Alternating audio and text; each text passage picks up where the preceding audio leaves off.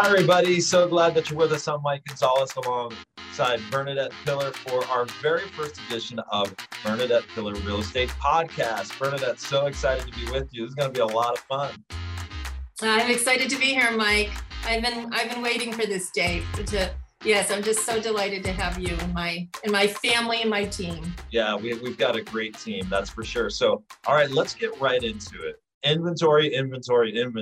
That has really been the most talked about thing in this past few years. First of all, why is inventory so low right now and there's such a demand for housing? Well, there are several reasons why inventory is so low. People talk about the millennials. We've got our different generations, but the millennials waited so long to buy. That's a big reason for inventory being low. But low interest rates are a reason for low inventory. Sellers are holding on to their homes longer because they bought low and they're waiting for their prices to rise and for them to level off. So, for their investment to ripen, if you will. That's another reason for inventory being low. Let me think. We have low interest rates. We have more homeowners holding on. Does COVID have anything to do with low inventory? That is a question I get all the time. We were experiencing low inventory before COVID. Okay. Right. Has COVID contributed to that? Well, of course it has, in the sense that building has been stifled. We see increased prices for wood and all of that. The different states had put barriers on building and construction. So of course it did contribute, but I would be inexperienced and negligent to say that COVID is the reason, because it really has a little bit to do with it. We already were experiencing low inventory. Yeah. So with that being said, gosh, houses are going 2 days, they are gone. And we talked about this a little bit the other day, just offline, how important it is to have a real estate agent, because we've experienced this, friends, clients calling on their own before they reach out to us and saying, gosh, I'm calling around and boy, it's gone before I even get to the table. So let's talk about that a little bit and why your services are so really important is in a market like this. Okay, but I'm going to say our services, Mike, because you're now a licensed realtor. I gotta remember that I'm part of the team now. Yes.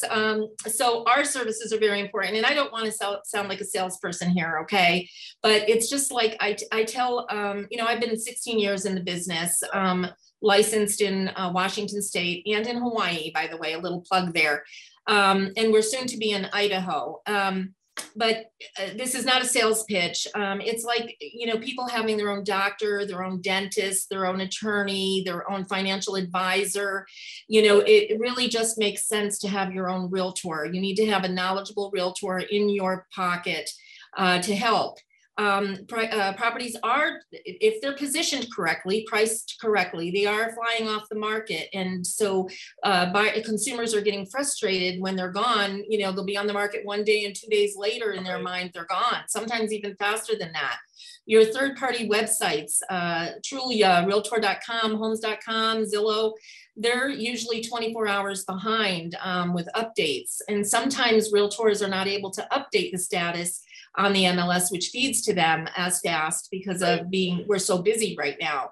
So having your own realtor to where you can be set up on a sophisticated search engine and getting notified of properties within 10 minutes of them coming on the market. I'm not going to give away all my secrets, but I have a communication and plan strategy with my buyers that when, and as you do, working with us, that when a client gets notified of a property within 10 minutes of it coming on the market, they're communicating with us right away. We can get in touch with the listing agent and let that listing agent know that we have a strong qualified buyer, and to please, please work with us or wait for us. Right. And even if we can't get the buyer in right away. Okay. So, but it's not just that. It's shopping for the home, opening a door and letting a buyer in the home is only a small percentage of what our duties are.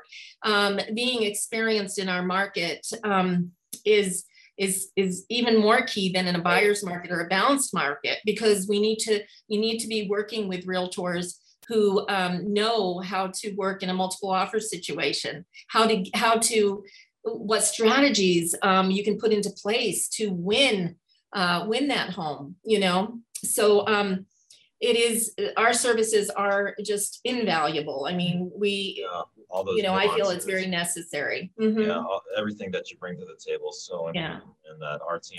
So really quick, whether it's you or me or anyone on our team, I would say the same thing. It's a sales call maybe to some, but whether it's us, we're applying for the job, by the way, but whether it's us or not, you need to hire your own realtor. Yes, so important. That's what I let everybody know. And of course, I'm pitching our team. Let's talk about home prices in the sense of starter home versus, maybe a higher end home. Let's say I'm in the market for a $500,000 home. Is that inventory moving just as quickly as, say, a $250,000 home? Let's start with a little bit higher level. So the higher level properties are going fast as well. If they're positioned correctly, we are seeing a lack of inventory in all price ranges.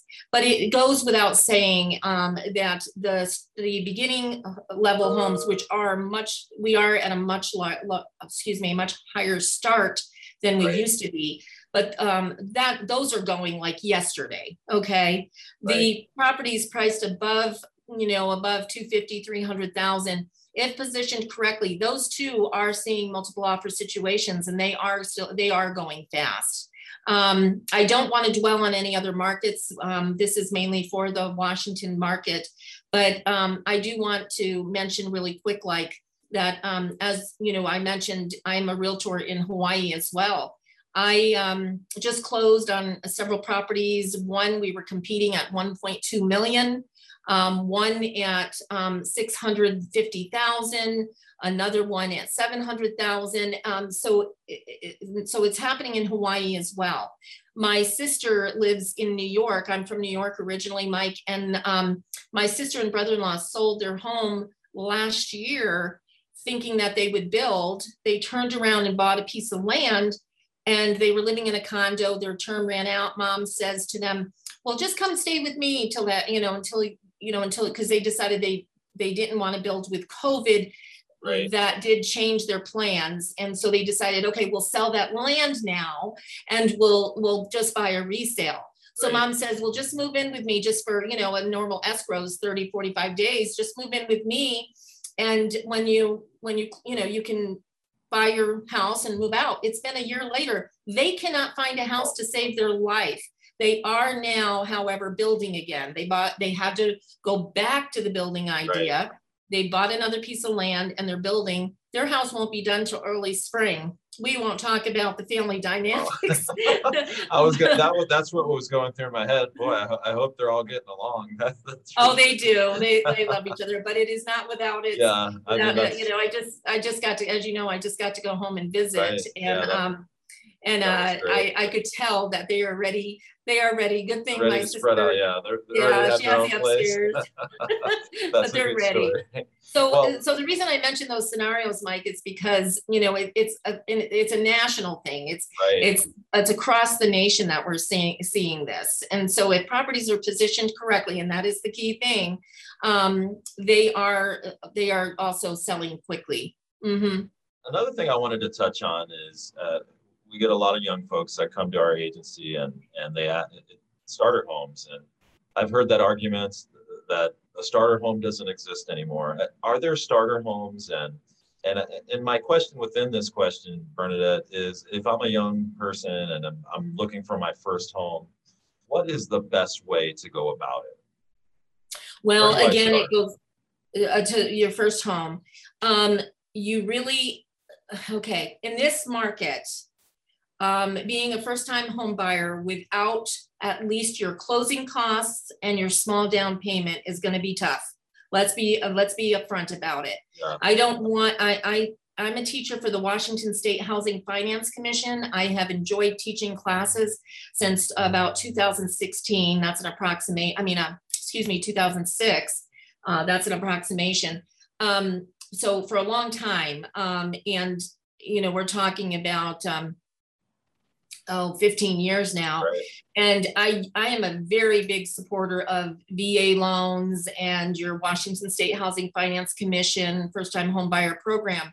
But we need to be upfront with our consumers that unless you have a good down payment, a decent down payment, and it doesn't have to be 20% down, but you want at least 3 to 5%, Right. and have your closing costs, which depending on the price of the home, can range from $6,000 to $8,000, right? Dollars.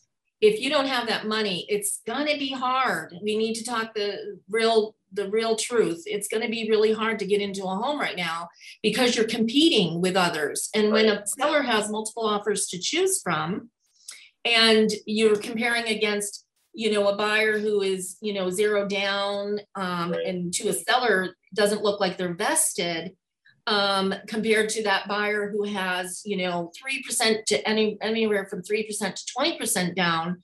The seller has their choices, and they can choose an offer, even if it's for $1 if they want, as long as there's no discrimination involved, right?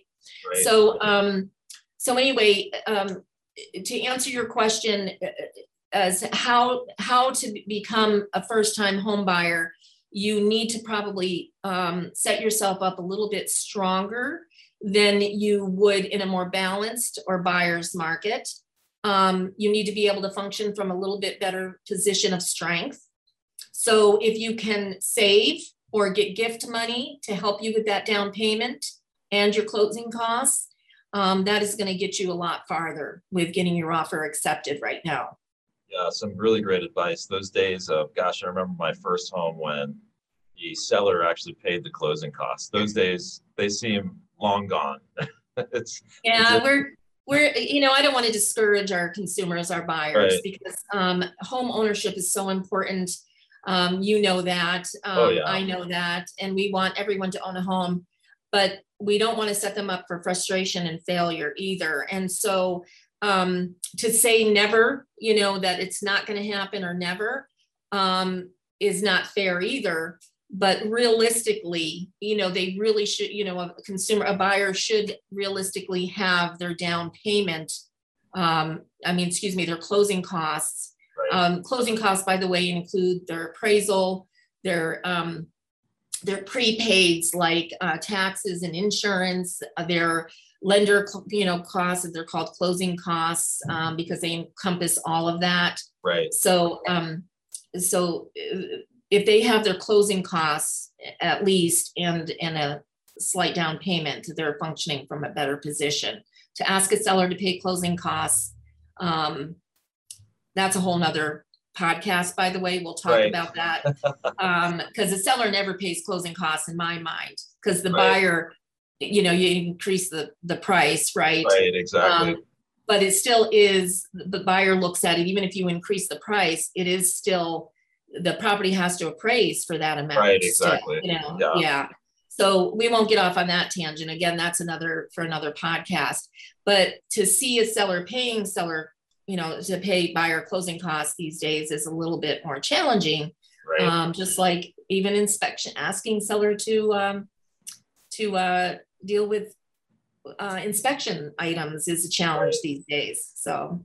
And that's something I'm seeing too, and hearing from friends in the industry is they've got their buyer that's looking for properties, and they're going way above list price. They're going without inspections, and a lot of people are rolling the dice and buying properties that maybe haven't been inspected, or in some cases I've heard people are actually buying properties that they've only seen pictures. What advice do you give to people really on both ends of the spectrum?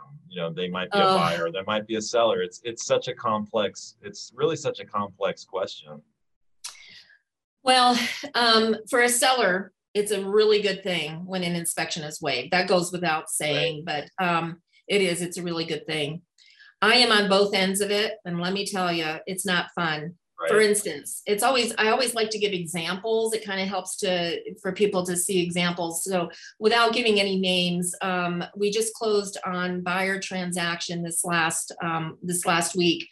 The property was listed at about 299. Our buyers had lost out on several properties, and they were just determined that they wanted this particular property. Right. They were done losing out. They wanted it. They could already see people as they were looking at it. They could see other people in line waiting to see it. So they offered 360,000 from 299 to Wow. 360. They said to me, Bernadette, we want this property. Get this property for us. Well, it's hard for a realtor. We want Right. inspections. I mean, let me correct that. I can't speak for all realtors, but I am a Right. realtor and you are a realtor that believes in the inspection Oh process. yeah. Okay.